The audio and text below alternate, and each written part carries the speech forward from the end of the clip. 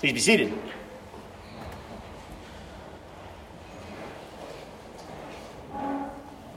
Let us read responsively from Psalm 104.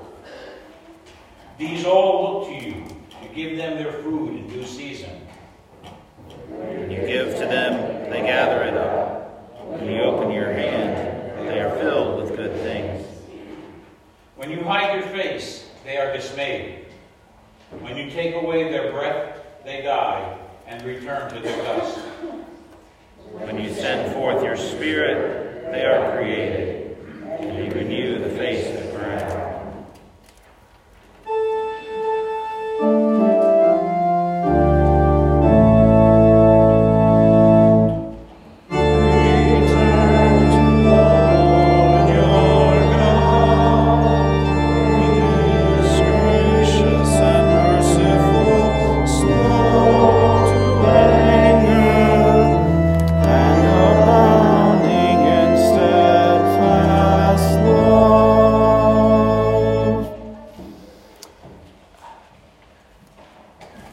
Gospel this morning, we hear the story of the raising of Lazarus, and in solidarity with Mary and Martha and those who gather at that tomb to mourn, I invite you to be seated and hear the reading this day alongside those for whom it was most real.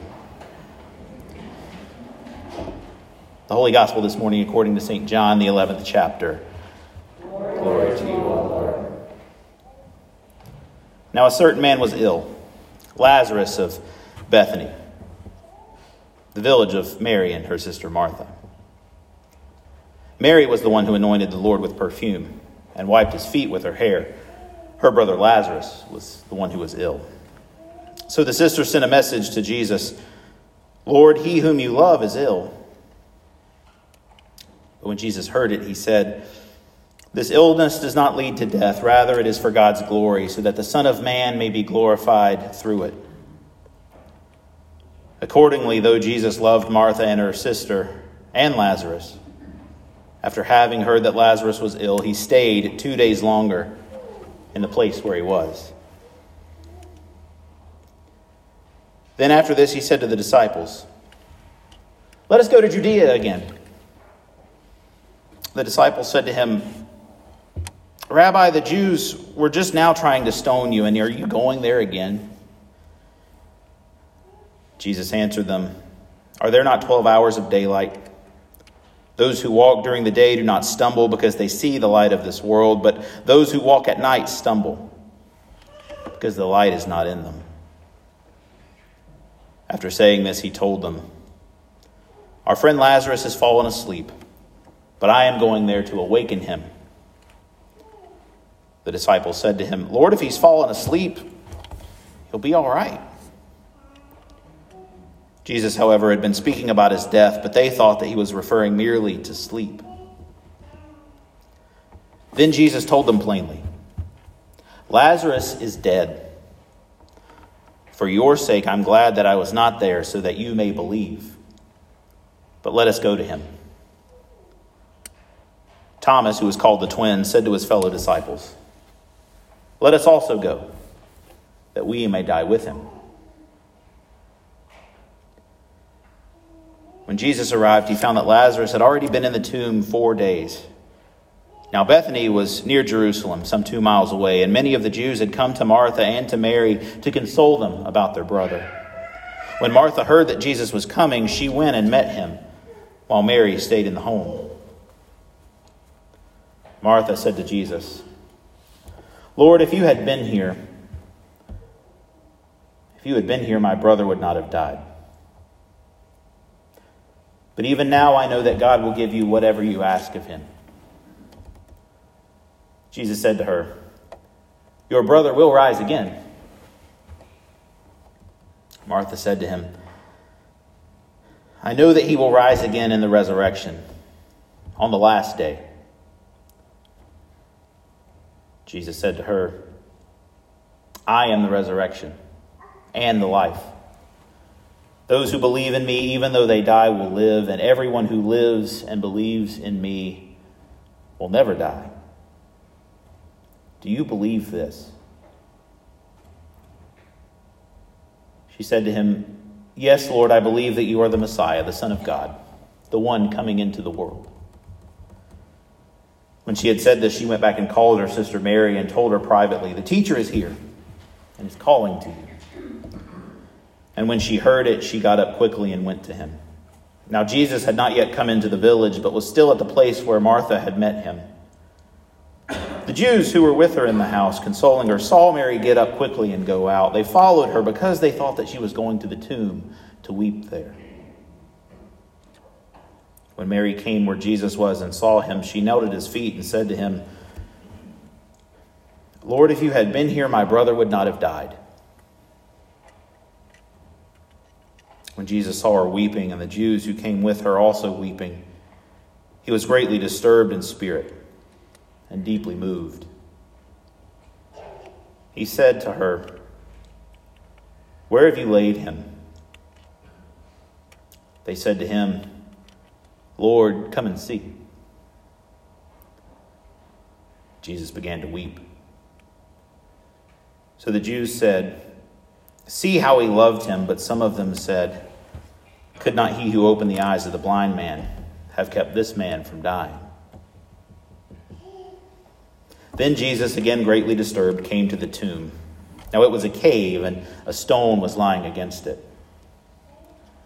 Jesus said to them, "Take away the stone."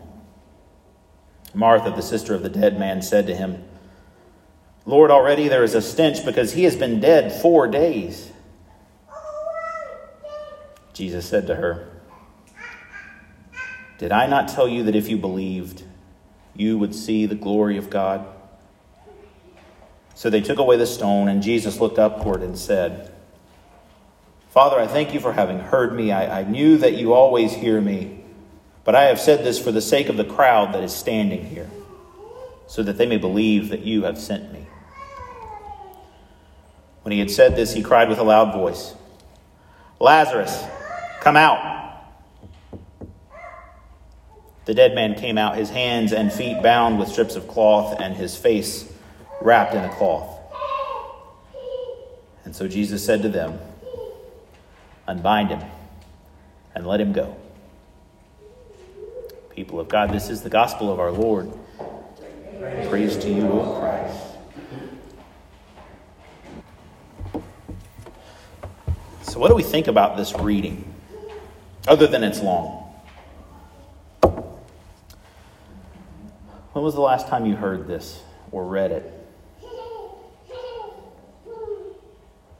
5 minutes ago, right? Yeah. I see you, Fran. Don't think you can hide. 5 minutes ago. That's good. This is one of those texts that I like to use at funerals, particularly as some of the local funeral homes have called and they're looking for a pastor for a family that has none. For good reason. Even though it does cover the majority of John chapter 11,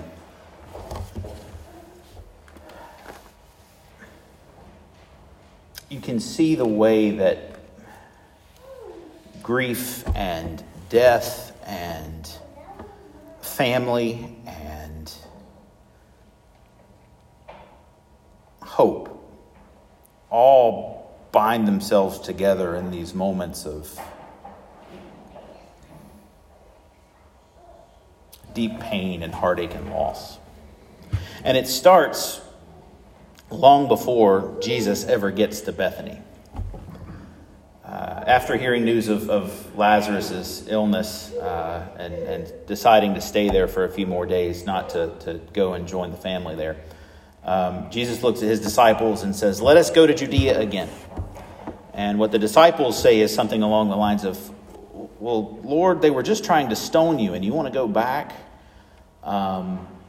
That's actually, a very brief way of reminding us that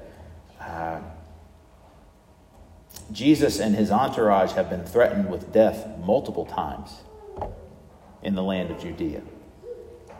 Each time narrowly escaping because of the generosity of some in the crowd who look to Jesus and hear his teachings and say, but how can this come from a demon? How can this come from someone who doesn't follow the God of our ancestors? He must be Messiah. He must be important. But apparently the disciples recognize that at this point in time, their luck's about to run out. They're being pressed beyond their comfort. The disciples look ahead of them and they are scared because they see their own demise in front of them. And they know that they can't stave it off for much longer. And in fact, after the events of today's reading, within the next week, Jesus will make his triumphal entry into Jerusalem and encounter what we call Holy Week, culminating in his own death, the scattering of his disciples, and yes, the hope of Easter. But they don't know that yet. And so they see Bethany, they see Judea, and it is not a place where they want to be.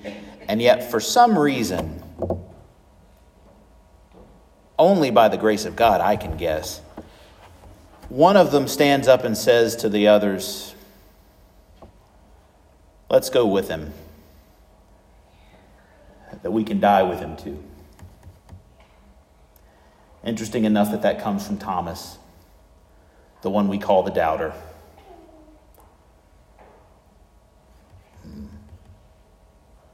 Thomas, the one who rallies the rest and speaks decisively about what our life of discipleship looks like in the face of hardship, even death itself. Thomas's faith is arguably stronger than the rest, willing to face certain death, to follow Jesus where he decides we should go.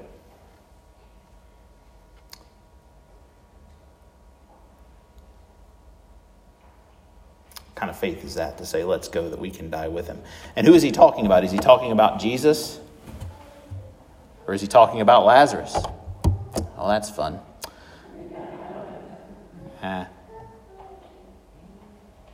All the bugs in the system.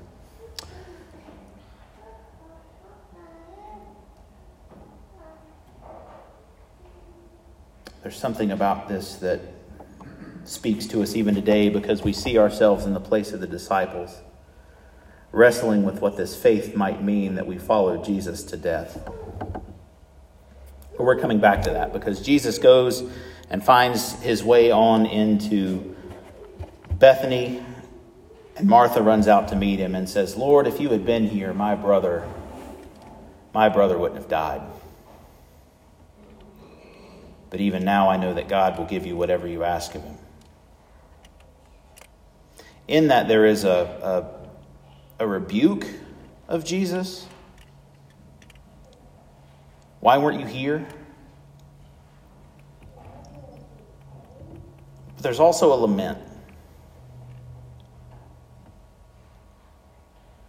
Because we can't bring him back from this death. That's nothing we can change.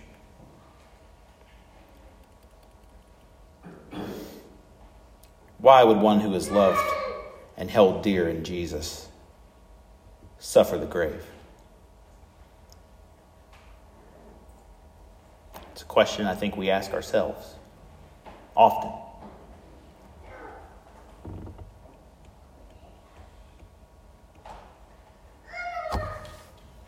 You know what? How many of you are feeling that right now in one way, shape, or another? Lord, if you had been here, we wouldn't be experiencing this death. Anyone?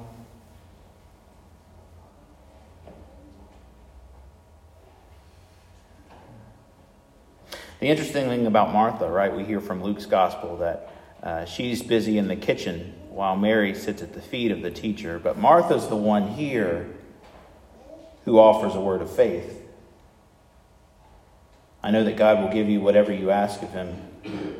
I know that my brother will rise again in the resurrection on the last day. I know and I believe what you say, Jesus, that you are the resurrection and the life, that those who believe in you, even though they die, they will live. And everyone who lives and believes in you, that person will never die. I believe these things. in the face of this death.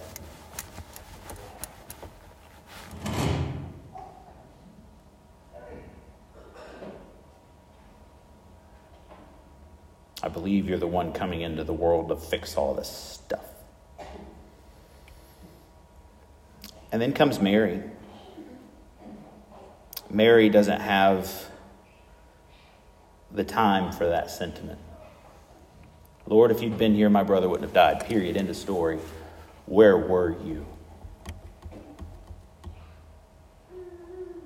And when Jesus saw her weeping and the Jews who came with her also weeping, he was greatly disturbed in spirit and deeply moved.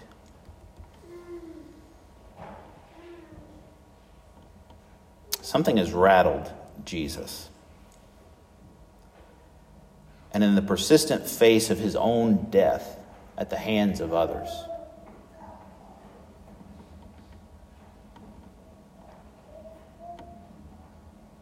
he didn't miss a beat with that stuff. But something here is different. Jesus is moved to his core by the reality of death, which disturbs those whom he loves dearly.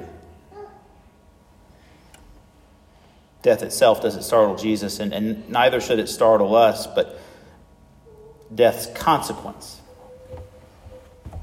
Separation from one another, the disruption of our relationships, the body's visceral reaction to this thing that is ultimately unnatural. That's what shakes Jesus.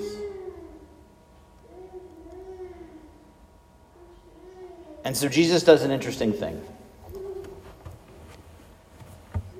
Where have you laid him? Jesus doesn't take this moment to reassure Mary that Lazarus is in a better place, or trivialize the raw emotion that Mary and the mourners express.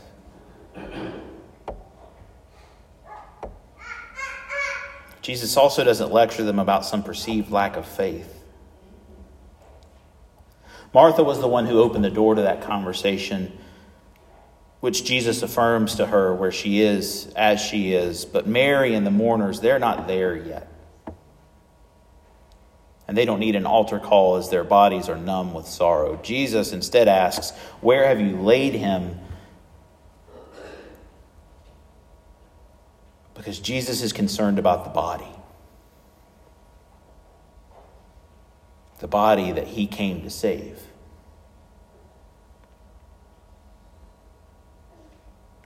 And so they said to him, come and see. And Jesus began to weep.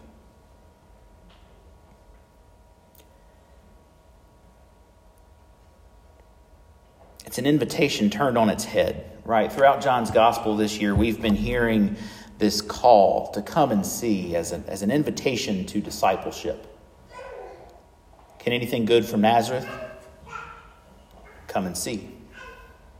Who is it that healed you, that wiped away your blindness and made it where you can see? Well, come and see.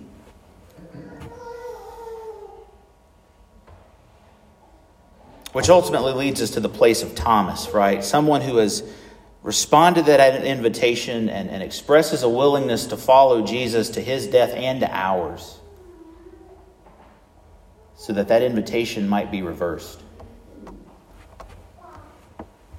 To invite the resurrection promise and the life of Jesus to enter into the places of our own death and sorrow. Come and see Jesus where this world is hurt. Come and see Jesus where we are grieving and weeping. Come and see Jesus where death is. How many of us would invite others to the sight of our own death? The place of our inmost grief, our most raw, vulnerable pain.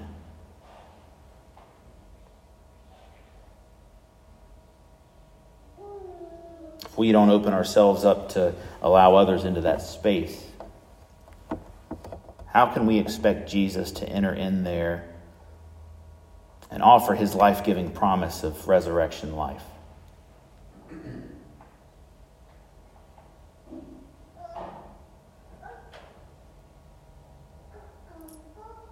So then they come to the tomb, and saw that it was a cave with a stone laying in front of it, and he says, "Take it away.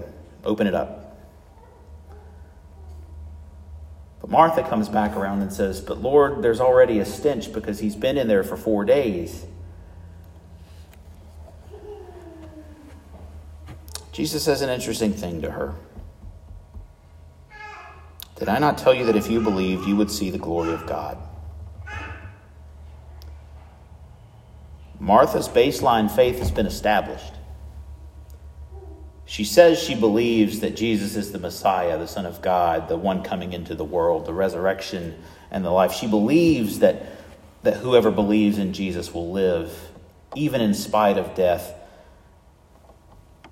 And I believe that you and I would all say the same. We believe this. That's why we're here, celebrating a mini Easter each and every Sunday. But Jesus' comment is essentially telling Martha that she should put her money where her mouth is.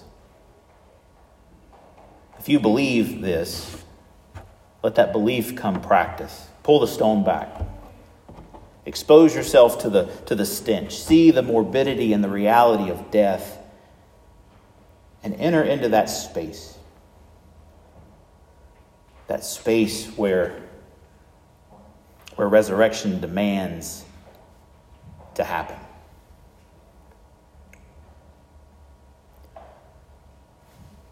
Because we can say we believe it all day long, but if it doesn't move us closer and closer to the places of death where resurrection is most needed, it's not really a living faith. It's a dead one, buried in the same tomb alongside Lazarus. It's a living faith that caused Thomas to stand up and say, "Let us go that we might die with him." It's a living faith that let Martha say, "Lord, if you'd been here, he wouldn't have died, but even still, you can give some life." It's a living faith that leads Jesus off to the tomb and lets him weep alongside them. Don't be afraid to come face to face with the death that consumes even Jesus, because we are no better than him. And it's only in that space where we can hear and encounter a promise that is made reality. Lazarus, come out. Because we can comfort the grieving with a reminder of the faith that sustains us all. We can surround people with our presence like these mourners, ready at a moment's notice to provide whatever it is they may need. Or we ourselves can just break down and sob and join them in the sorrow as we ourselves weep. But only Jesus can speak to the dead and expect a reply.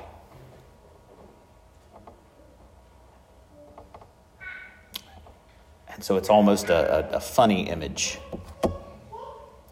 Lazarus, bound hand and foot, hopping out of this tomb in burial clothes to a crowd of people who have mourned him for 4 days as he's laid in this tomb. And now the world's turned upside down. That image that was up there before we've had some signal issues is an icon of the raising of Lazarus. And what you see or saw is just that. The image of a man bound head to toe in burial cloths with onlookers gazing in surprise that death has been overcome, that the weeping and the sorrow and the grief that has been so profoundly real, has now been overcome and exists now side by side with the joy that life is present.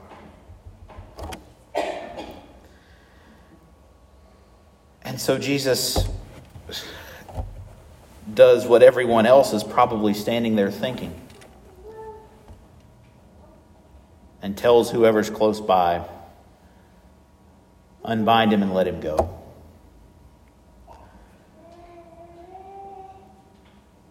That place doesn't hold him anymore. Enter into that place of death so that you will no longer be confined to it. Listen to the command of Jesus and be let loose on this world without anything to hold you back.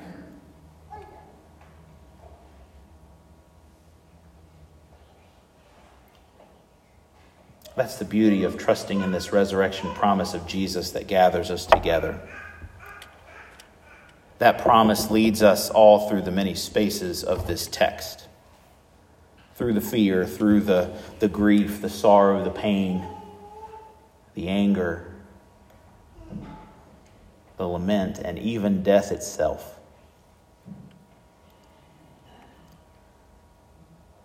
That's what this gift does. And it makes all the other stuff seem so insignificant. Because what I see when I look at this text is the realization that God's not done with us, with any of us. And that starts here and now. What I see when I look at this text is the reminder that a faith that says, yes, Lord, I believe, is moved into those places of death where resurrection demands to come to light, because we're not doing it right. We're not doing any of this right if we aren't moved by the brokenness and the death in this world in the same manner as Jesus, who weeps for his own people. And we're not doing it right, any of this, if we also don't allow ourselves to be liberated from the things which hold us back from experiencing the life and the joy of Jesus.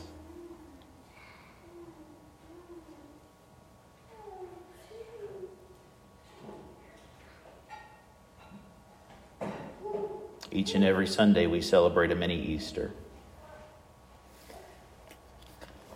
And Mary and Martha and the mourners and the disciples and Lazarus had no clue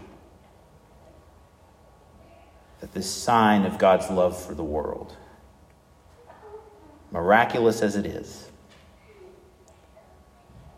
just a taste, a small, small taste of what God is planning to do.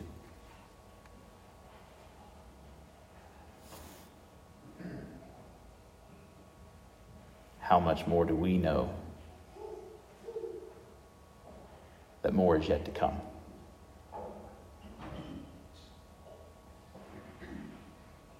Amen.